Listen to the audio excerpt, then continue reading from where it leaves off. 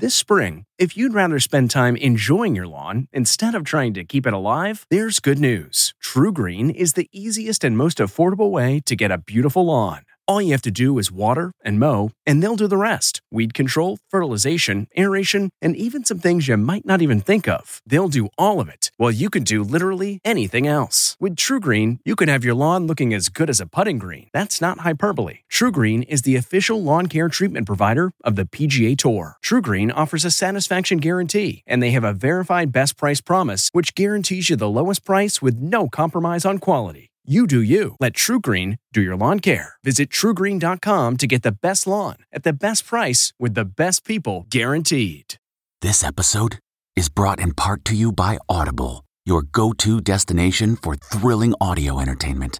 Whether you're looking for a hair-raising experience to enjoy while you're on the move or eager to dive into sinister and shocking tales, Audible has an exclusive collection of thrillers from best-selling authors that will keep you on the edge of your seat. Like James Patterson's first audio-only thriller, The Coldest Case. Experience stories like never before, where every chilling detail is brought to life by captivating sound design. Plus, as an Audible member, choose one title a month to make yours forever.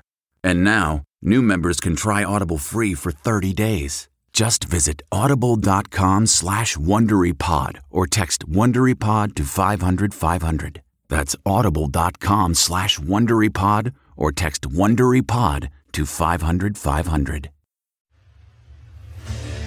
What makes a life a good one? Is it the adventure you have? Or the friends you find along the way?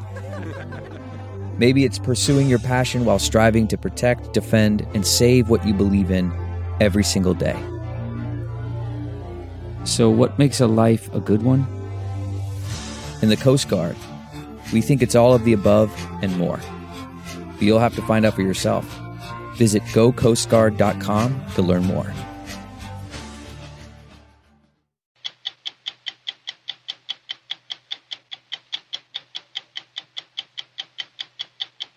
The El Faro is the worst maritime disaster for the United States in 35 years. These are the first pictures that the public has seen of the ship deeper than the Titanic in the Bermuda Triangle. Why was a ship 40 years old, why was it still being put in service? The families of 33 men and women lost at sea want answers. We went with the team that found the ship and saw their startling discovery.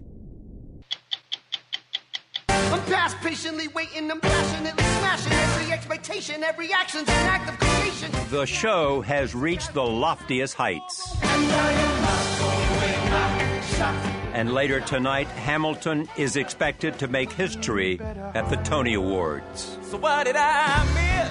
It has become almost impossible to land a ticket. I will kill your friends and family. Those lucky enough to get in never know who might be sitting next to them. The President of the United States. At our 6th preview. It's put my dreams to shame. I'm Steve Kroft. I'm Leslie Stahl. I'm Bill Whitaker. I'm Charlie Rose. I'm Scott Pelley. Those stories tonight on 60 Minutes. When you're running your own business, you're bound to be busy. Too busy. Too busy worrying about your budget. Too busy scheduling appointments. Too busy to build a website for your business. And because you're too busy, it has to be easy. And that's where Wix.com comes in. With Wix.com, it's easy for you to create your stunning website. Go to Wix.com and create your website today. It's easy and free. That's Wix.com. Last October, Hurricane Joaquin became the deadliest Atlantic storm since Sandy. But Joaquin didn't even brush the U.S. coast. The most powerful Atlantic cyclone in 5 years found its victims at sea. 33 men and women on board an American ship called El Faro. She was lost in the Bermuda Triangle, carrying a mystery to a grave deeper than Titanic's, the greatest loss of a U.S. ship in 35 years. The National Transportation Safety Board allowed us, inside its investigation, to show the enormous challenges. As we first reported in January, the NTSB intends to shine a light on what went wrong for the families and for the future, true to El Faro's name in English, the Lighthouse. The U.S. naval ship Apache carved a calm Atlantic off the Bahamas on the search for El Faro. She carried sophisticated diving technology under the command of Captain Greg Bauman, the Navy's supervisor of salvage and diving. Unfortunately, in a lot of the things that we do, it does involve a tragedy like this, and it's just absolutely gut-wrenching. But at the end of the day, what it is that you really want to do is bring answers back, help bring closure to the families. But answers were obscured by extreme depth and only a rough idea of where to look. This is the most difficult and complex investigation I've ever worked on in my 17 years with the National Transportation Safety Board. And this is called the machinery space. Tom Rothroffey is the lead investigator. All he had was the ship's last position, an oil slick, and a little debris at the surface. What's your level of confidence that at the end of all of this, you're going to know exactly why this ship sank? We've experienced this sort of challenges before on other investigations, and we're hopeful that we'll be able to determine the cause of the sinking. This is El Faro, a typical medium-sized cargo ship, nearly 800 feet long. She was distinctive in a few ways. She served the U.S. military in the Iraq War. She was cut in half 2 decades ago and lengthened 90 feet. And she was 40 years old, an age when container ships are commonly sold for scrap. Why was a ship 40 years old, why was it still being put in service? The families of the crew have many questions. Glenn Jackson lost his brother, Jack. Why was a ship that had been grandfathered in to not have the enclosed lifeboats being allowed to sail with just the open hull, like whaling lifeboats, and expecting people to survive in that? Tanisha Thomas lost her husband, Sean. I asked the company the question, why did they allow the ship to continue to go into the storm? They didn't have to go into the hurricane. They did not have to go into the hurricane. September 29th, El Faro left Jacksonville, Florida for Puerto Rico. Captain Michael Davidson, who had a long career, intended to steer 65 miles south of the storm's predicted path. Even in a hurricane, the ship could likely survive by using its turbine engine to keep the bow pointed directly into the waves, a ship's most survivable angle. But in 18 hours, Joaquin spun into a Category 3 and slid southwest toward El Faro. At 7 a.m., October 1st, Davidson made an emergency call to the ship's owner, Tote Maritime. What do we know from the captain's last report? We know that they had lost propulsion, that the engineers were unable to restart the main engine. We know that the vessel was listing about 15 degrees, and that one of the hatches had popped or had come open. He was taking on water. Correct. If the ship lost power, as the captain reported, you would expect her to turn sideways to the waves, and that is her most vulnerable position. That's correct. The ship was approximately here, miles from the eye of the storm. The forecast predicted gusts of 150 miles an hour and seas of 30 feet. 3 weeks later, Apache arrived in a search area of 198 square miles. Chief sonar operator Charles Kapika towed a side-scan sonar for 5 days when he spotted something you don't see in nature, a right angle. There's very right angles, straight with the shadow. At this point, I'm calling over saying, I think there's something coming out you want to see. As the sonar scan slowly unfurled, the sound waves reflected the shape of a ship about 800 feet long.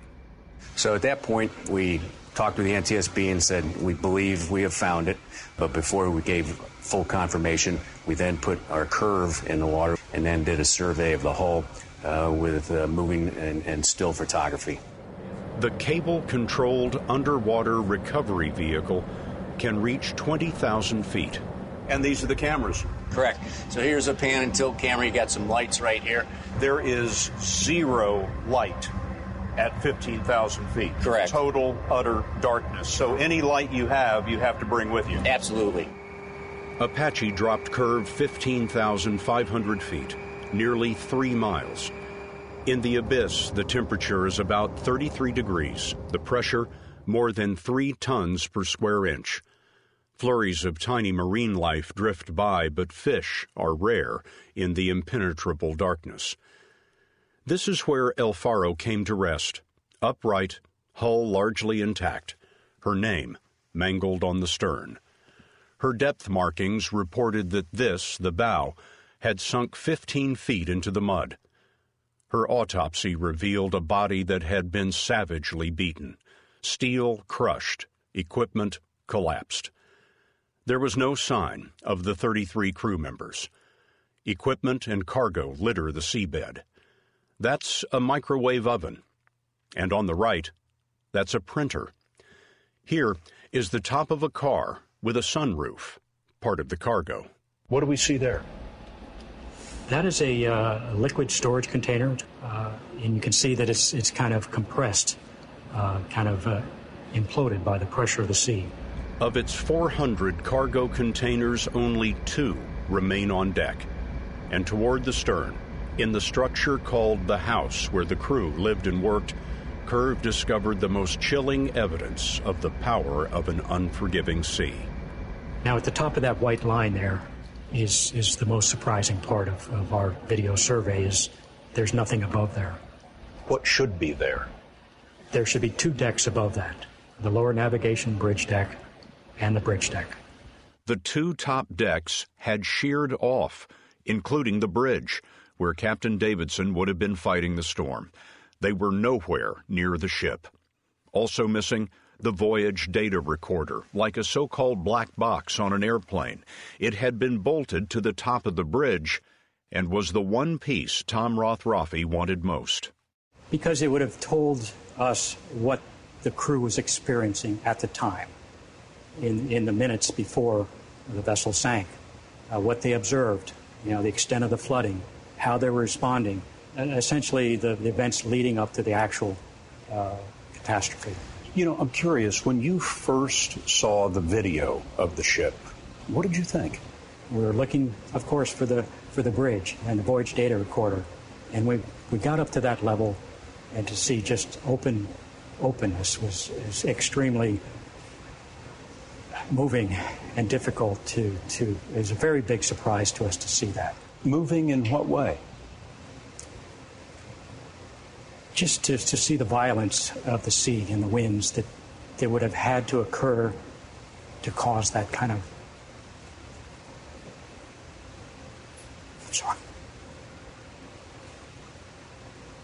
to cause that kind of an event. Because certainly there would have been people on the bridge. Yes. When that happened. Yes, quite certainly. And the shock and surprise to them as waves and whatnot, and they're just washed into the ocean. When you found out the news, how did you tell your son and daughter? How do you say anything to your kids? Jeremy Ream left behind 2 children, 13 and 21, and his wife, Tina. And that was hard because I guess I was in denial. I finally had to tell my kids that it wasn't looking good for Daddy's ship, and that was terrible. It's like my chest collapsed and we couldn't breathe. It was very... Deb Roberts lost her son, Michael Holland. Deb, do you have an opinion on where responsibility lies in this? I'm not a professional. I'm not an engineer. I'm a business manager. I think it was a series of unfortunate events, and without any other information, I truly blame it on Hurricane Joaquin. Glenn, in your estimation, where does the responsibility for this lie? Squarely on Tote Maritime. And you got to understand, commercial shipping, they got to keep that ship moving to make money. And then that's the whole horror of this tragedy, is that 33 people died so that frozen chickens could be delivered on time in Puerto Rico. That's it. The safety board told us that Tote Maritime, the owner, is cooperating fully. Tote declined to talk with us, other than to say it created a fund for the families and that El Faro was regularly maintained. The ship had passed 2 inspections in the months before the accident. A week after we left, Apache located those 2 bridge decks about half a mile from the ship. The windows were blown out. The voyage data recorder was not there. But based on the captain's last message, investigator Tom Rothroffy has a lead on the loss of propulsion. I believe we have an understanding that it was actually the main turbine, the steam turbine, that was lost.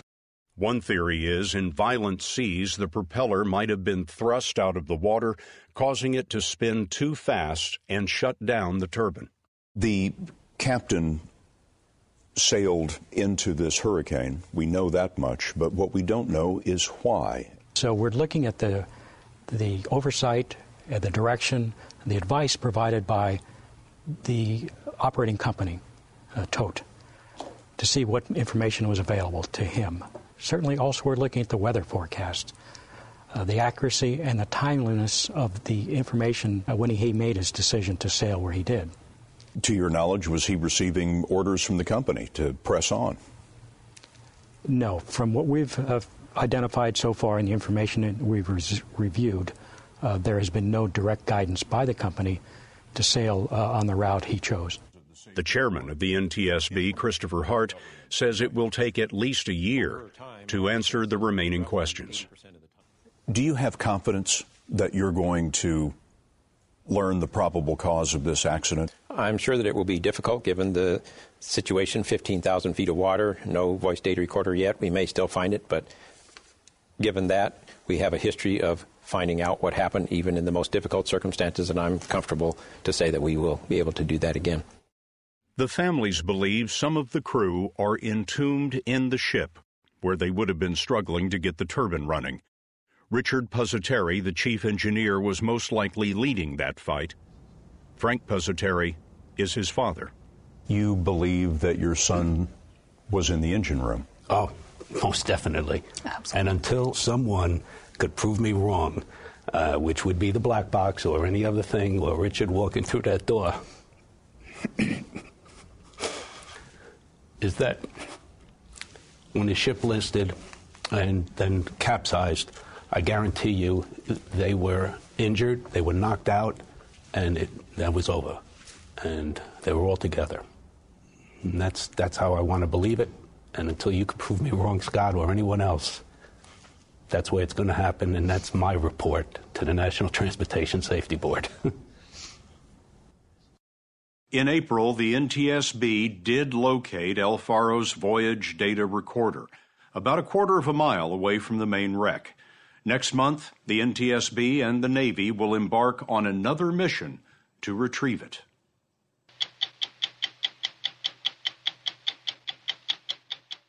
Welcome to Play It, a new podcast network featuring radio and TV personalities talking business, sports, tech, entertainment, and more. Play it at play.it. Later tonight on CBS, the Tony Awards will honor the best theatrical performances of 2015. And one show towers above the competition, Hamilton. The hip-hop musical about America's founding fathers is nominated for a record 16 Tonys and has become a cultural phenomenon. Hamilton is the creation of 36-year-old Lin-Manuel Miranda, who wrote the music, lyrics, and plays the title character. We originally broadcast this story last fall. Tonight, we've expanded it to include more of the cast, the remarkable performances, and more of the story of Alexander Hamilton himself, one of the most audacious and brilliant figures in American history. The thing about Hamilton is he spoke in paragraphs. And so the opening sentence of our show is this crazy run-on sentence. How does a bastard, orphan, son of a whore and a Scotsman, dropped in the middle of a forgotten spot in the Caribbean by Providence, impoverished and squalor, comma, grow up to be a hero and a scholar? That's the question we're going to answer for the next 2 hours and 45 minutes. I'm past patiently waiting, I'm passionately smashing every expectation, every action's an act of creation. In Hamilton, the answers come fast. This time I'm thinking past tomorrow. And I am not throwing away my shot. My Shot is the show's anthem as Hamilton arrived in New York City during the American Revolution and sees his opportunity. Take a shot, take a shot,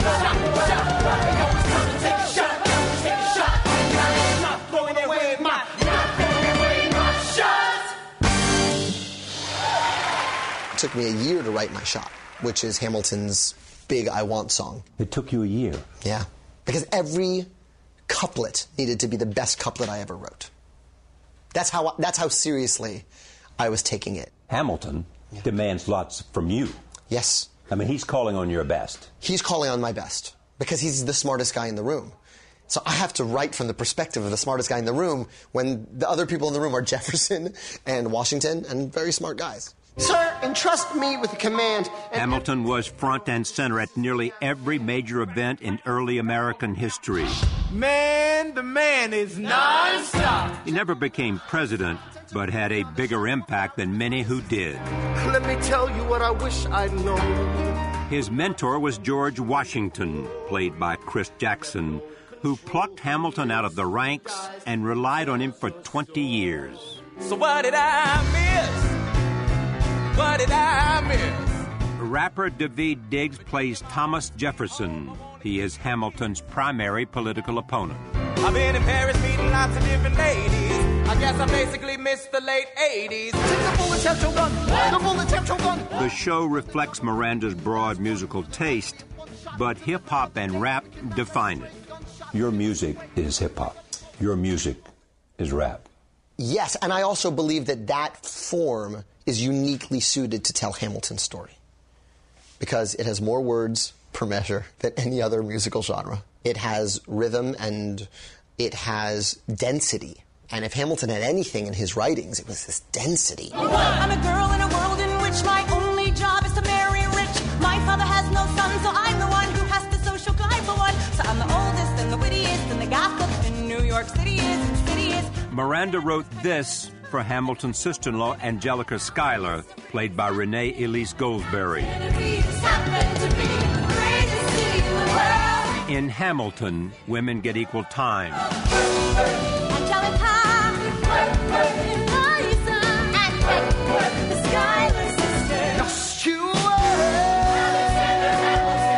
The idea to cast black and Latino actors to play the founders was deliberate. Miranda wanted to connect America then with America now.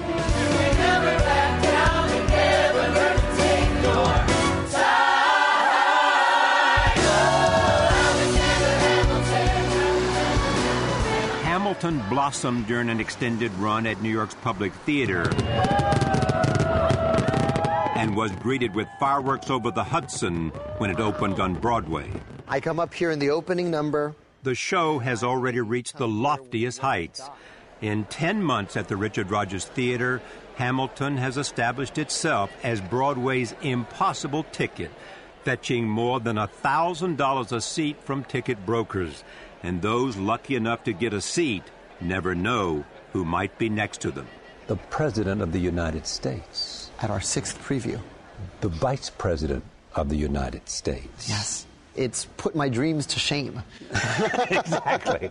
It's super, super humbling. And when you list those bold-faced names that have come to see the show, I see those as an opportunity to see the show with fresh eyes while I'm doing it.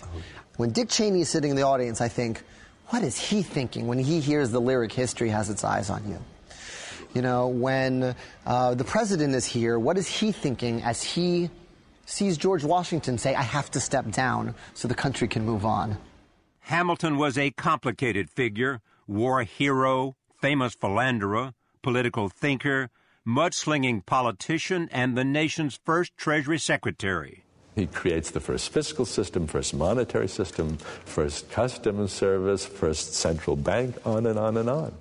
Ron Chernow wrote the biography that inspired the musical and is the show's historical advisor. Here's the story of a penniless, orphaned immigrant kid who comes out of nowhere and sets the world on fire, and his achievements were absolutely monumental. You say he came out of nowhere. Where is nowhere? He was born on the island of Nevis. He spent his adolescence on St. Croix. His father abandoned the family when Alexander was 11. His mother died when he was 13. When he came to North America, he didn't know a soul. This is Inwood. This is where I grew up. We're still playing dominoes on the street. It is a story Miranda could relate to. His father graduated college at 18 in Puerto Rico and moved to Manhattan. Luis Miranda became a prominent political consultant. His wife, Luz, a psychologist. Luz and I, we have always known that this kid was destined for greatness. He's looking down. My only concern was always, is this greatness going to come with money so that he could survive forever? When did you see the musical talent? Always. From the time he was tiny, he loved to sing. He was always creating, and he loved words and songs. At 5, Miranda tested into Hunter College Elementary, a school for highly gifted children, where he told us sometimes he felt like he did not belong. You know, I went to a school where everyone was smarter than me. And I'm not blowing smoke. I was surrounded by genius kids. What's interesting about growing up in a culture like that is you go, all right, I got to figure out what my thing is. Because I'm not smarter than these kids. I'm not funnier than half of them. So I better figure out what it is I want to do and work really hard at that. And because intellectually, I'm treading water to be here. So why do you think I'm sitting here talking to you and not sitting here talking to one of your classmates? Because I picked a lane and I started running ahead of everybody else. So that's the honest answer. I was like, all right, this. This was theater. He was in practically every school play. This is upstairs. This is really where we grew up. The family didn't have a lot of money to see Broadway shows, but they did collect cast albums, and Miranda consumed them. Camelot, Follow Me, The Lusty Month of May. Lusty Month of May. All of the wordplay. If you may take me to the fair. You'll thrash and bash him, I'll smash and mash him. He will be trouble, he will be rubble. If ever I would leave you. If ever, yeah. It would not be in springtime, knowing how in spring I'm bewitched by you so. How can you have so many songs in your head? Because I had a lot of time so many songs in your head. Yeah, well, these were... Do you have room for anything else in your head? I mean, I don't know my Social Security number. He graduated from Wesleyan University in 2002 with a degree in theater arts. That's where he began working on a show about his old neighborhood. Lottery ticket, just a part of the routine. Everybody's got a job, everybody's got a dream. It turned into Miranda's first Broadway show. In the Heights won the 2008 Tony for Best Musical. 2 months later, he picked up Ron Chernow's book during a vacation. This is what I knew from high school. I knew Hamilton died in a duel with the vice president. I knew he was on the $10 bill, but really I just was browsing the biography section. It could have been Truman. And as you read it, what happened? I was thunderstruck. I got to the part where, a hurricane destroys St. Croix, where Hamilton is living, and he writes a poem about the carnage, and this poem gets him off the island. You saw a rap artist in him. Yes. I drew a direct line between Hamilton's writing his way out of his circumstances and the rappers I'd grown up adoring. It's Biggie and Jay-Z writing about growing up in the Marcy Projects in Brooklyn. It's Eminem writing about growing up white in Detroit. It's writing about that struggle, and paradoxically, your writing being so good it gets you out. I'm thrilled the White House called me. 9 months after reading the book, he was invited to the White House to perform a song from In the Heights. He decided to take a risk. I'm actually working on a hip-hop album. It's a concept album about the life of someone I think embodies hip-hop, Treasury Secretary Alexander Hamilton. You laugh, but it's true. So when you did it, and you look at the video now... I see a terrified young Puerto Rican man. Really? Terrified, because there's the leader of the free world, newly elected leader of the free world, his entire family. There's Biden. The $10 founding father without a father. But as he began the story, the room was mesmerized. Moved in with a cousin, the cousin committed suicide. Left him with nothing but ruined pride. Something new inside, a voice saying, Alex, you gotta fend for yourself. He started retreating and reading every treatise on the shelf. There would have been nothing left to do for someone less astute. He would have been dead and destitute without a cent of restitution. Started working, clerking for his late mother's landlord, trading sugar cane and rum and all the things he can't afford. That video is a microcosm of my entire Hamilton experience. I say, hip-hop, Alexander Hamilton, and everyone laughs. And then by the end, they're not laughing. Because they're in it. Because they've been sucked into the story, just like I got sucked into the story. When we finally drive the British away, Lafayette is there waiting in Chesapeake Bay. Miranda's gift is bringing that story to today's audiences, reminding them whom to thank for building this nation. Why you say no sweat? We're finally on the field. We've had quite a run. Immigrants, we get the job done. There's a lot of ways in, right? If you're scared of hip-hop or you thought hip-hop was not music for you, we're going to give you King George, who sings a British invasion-style song from the 60s. That's a showstopper, too. It's a showstopper, and it's a breath. You say the price of my love's not a price that you're willing to pay. The British king, played here by Jonathan Groff, scoffs at the colonists and European immigrants trying to go it alone. You'll be back, soon you'll see. You remember you belong to me. You'll be back, time will tell. You remember that I served you well. Oceans rise, empires fall. We have seen each other through it all. What's interesting about that role, and I didn't even really anticipate it when I was writing it, the king becomes the audience's surrogate. As they watch this country being formed in front of their eyes, and the king goes, wait, you're really going to keep changing leaders? Wait, what are you going to do now that the war is over? Or you're going to come back. Oh, you'll be back.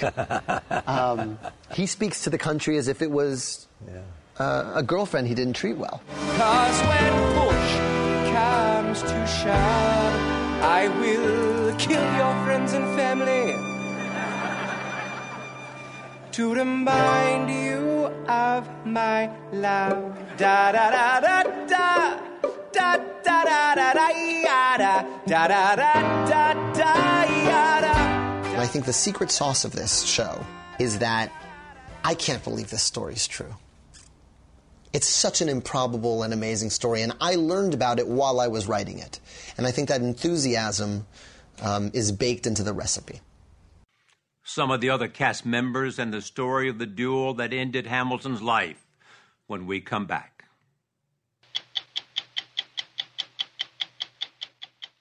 Welcome to Play It, a new podcast network featuring radio and TV personalities talking business, sports, tech, entertainment, and more. Play it at play.it.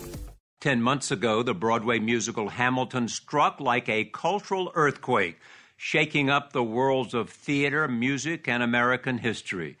It even seems to have altered our money when the Treasury Department scrapped plans to remove Alexander Hamilton's face from the $10 bill. Tonight, it is up for a record-breaking 16 Tony Awards. The man responsible for all this is Lin-Manuel Miranda, who plans to move on and leave the show this summer. He took stories from dusty history books and conjured up living, breathing human beings. I think we take great pains to knock all these guys off their pedestals. Yeah, you do. This is Washington, impatient and yelling, "Are these the men with which I am to defend America?" Which he did as he was fleeing New York. That's a quote. This is Jefferson and Hamilton squabbling. These guys didn't get tablets and stone from on a mountaintop.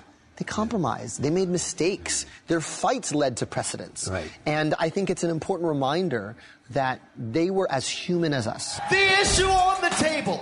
The tenor of their politics will sound familiar, too.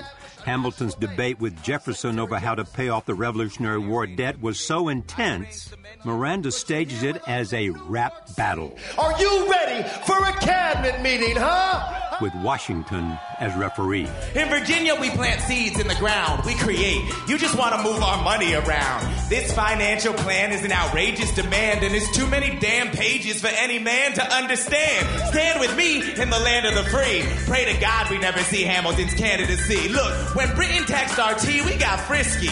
Imagine what gonna happen when you try to tax our whiskey. Thank you, Secretary Jefferson.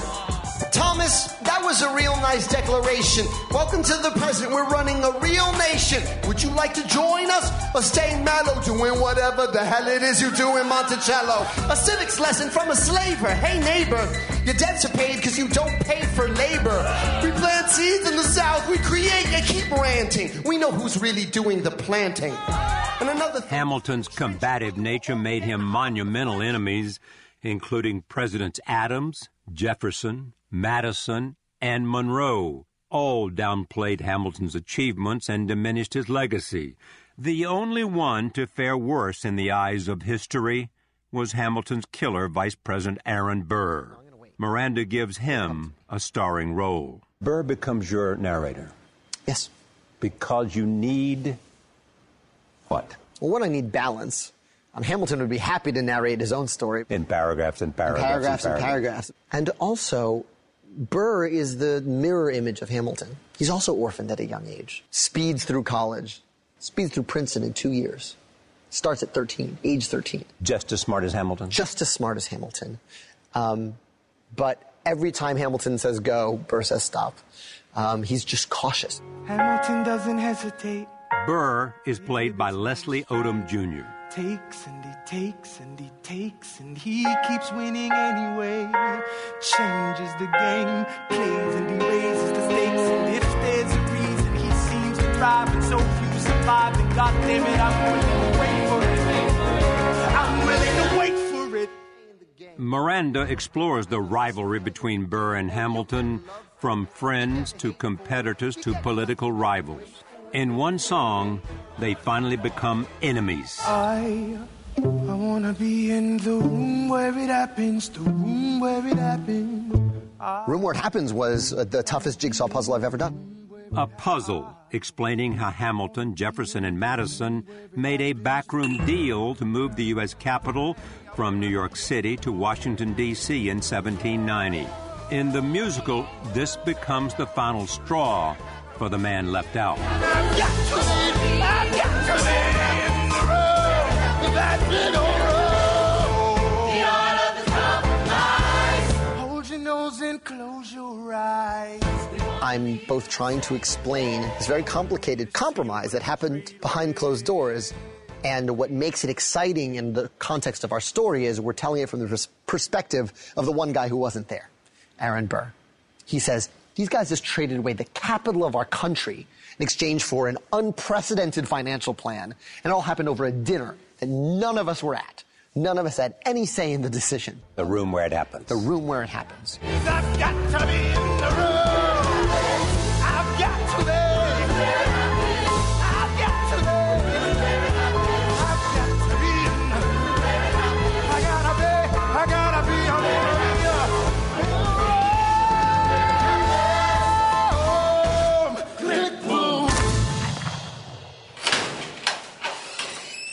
For years, the story of Burr and Hamilton was hidden away in places like this, the New York Historical Society Library.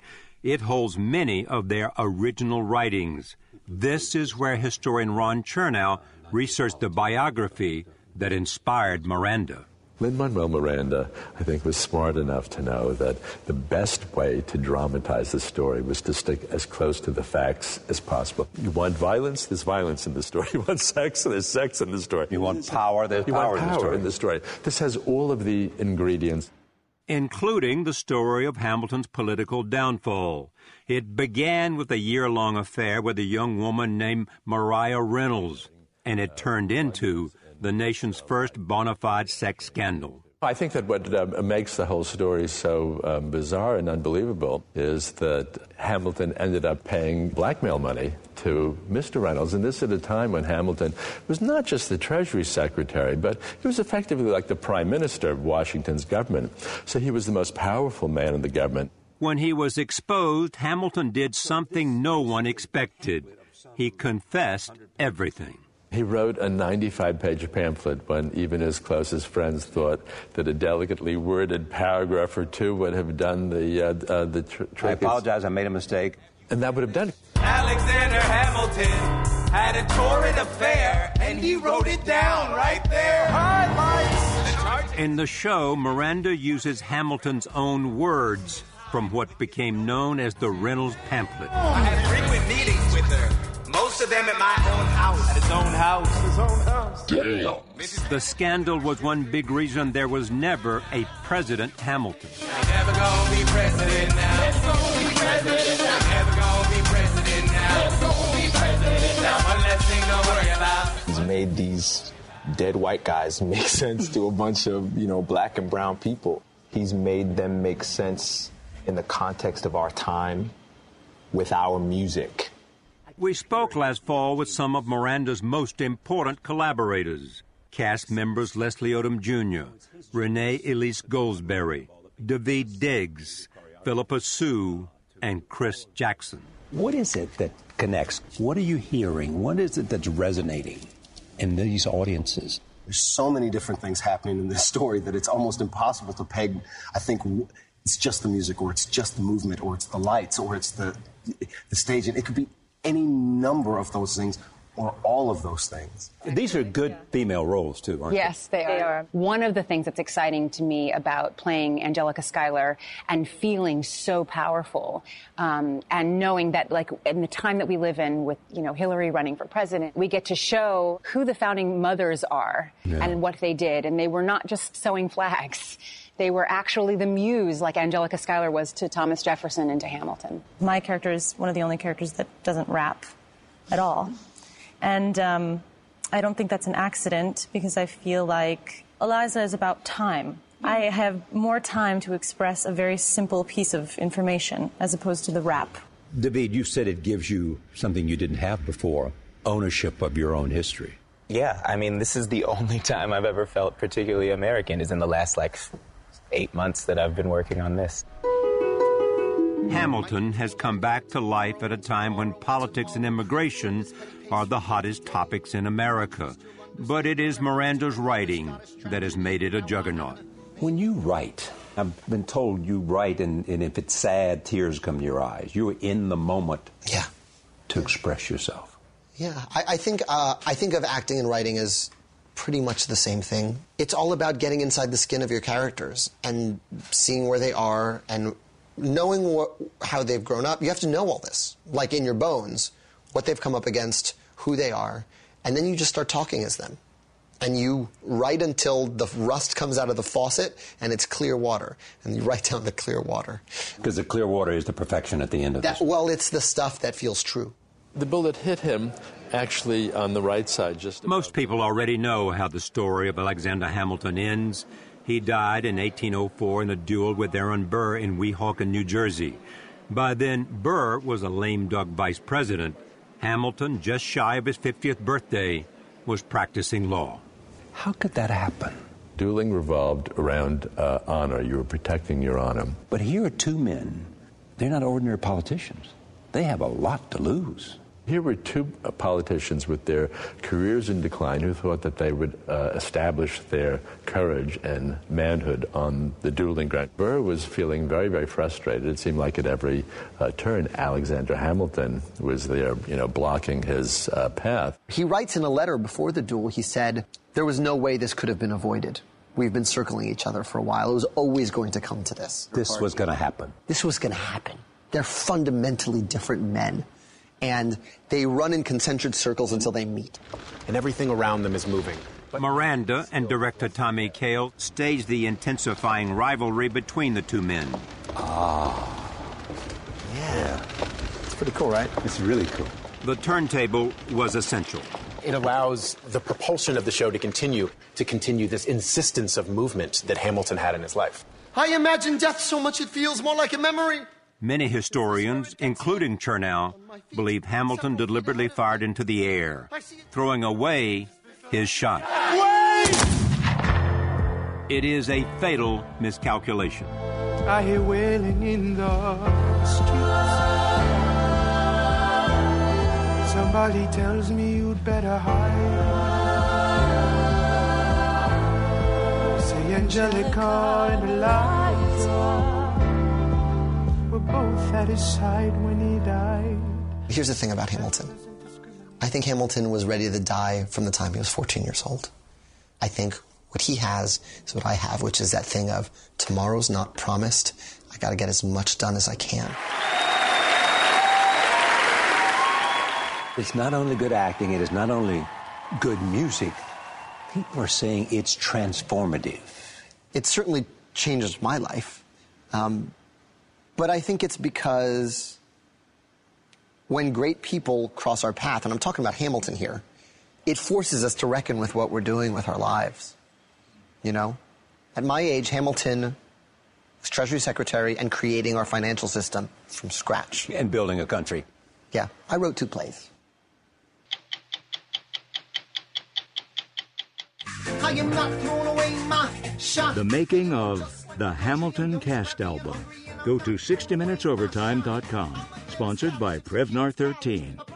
I'm CBS News correspondent Major Garrett, host of the podcast Agent of Betrayal, The Double Life of Robert Hanssen. During the Cold War, FBI agent Robert Hanssen traded classified secrets to the Kremlin in exchange for cash and jewels. In the podcast, you'll hear from Hanssen's closest friends, family members, victims, and colleagues for the most comprehensive telling of who Robert Hanssen really was. Binge the entire series now. Agent of Betrayal, The Double Life of Robert Hanssen is available on the Wondery app, Amazon Music, or wherever you get your podcasts. It was the biggest scandal in pop music. The stars of Milli Vanilli, the Grammy-winning multi-platinum R&B phenomenon, were exposed as frauds. But none of this was their idea. So whose idea was it? Enter German music producer Frank Farian. He saw the success of acts like Michael Jackson and Prince, and he wanted in, no matter the cost. So he devised the perfect pop heist. 2 once-in-a-lifetime talents who were charismatic, full of sex appeal, and phenomenal dancers. The only problem? They couldn't sing. But Frank knew just how to fix that. Wondery's new podcast, Blame It on the Fame, dives into one of pop music's greatest controversies and takes a never-before-heard look at the exploitation of 2 young Black artists. Milli Vanilli set the world on fire, but when the truth came out, Rob and Fab were the only ones who got burned. Looking back now, it's hard not to wonder, why did everyone blame them and not the man pulling the strings? Follow Blame It on the Fame, Milli Vanilli, on the Wondery app or wherever you get your podcasts. You can binge all episodes of Blame It on the Fame early and ad-free right now by joining Wondery Plus. Are you a fan of 60 Minutes? You can represent the most watched series on television with shirts, sweatshirts, mugs, and more at ParamountShop.com. You can take 20% off with code MINUTES20. That's 20% off at checkout on all 60 Minutes products with code MINUTES20 at ParamountShop.com.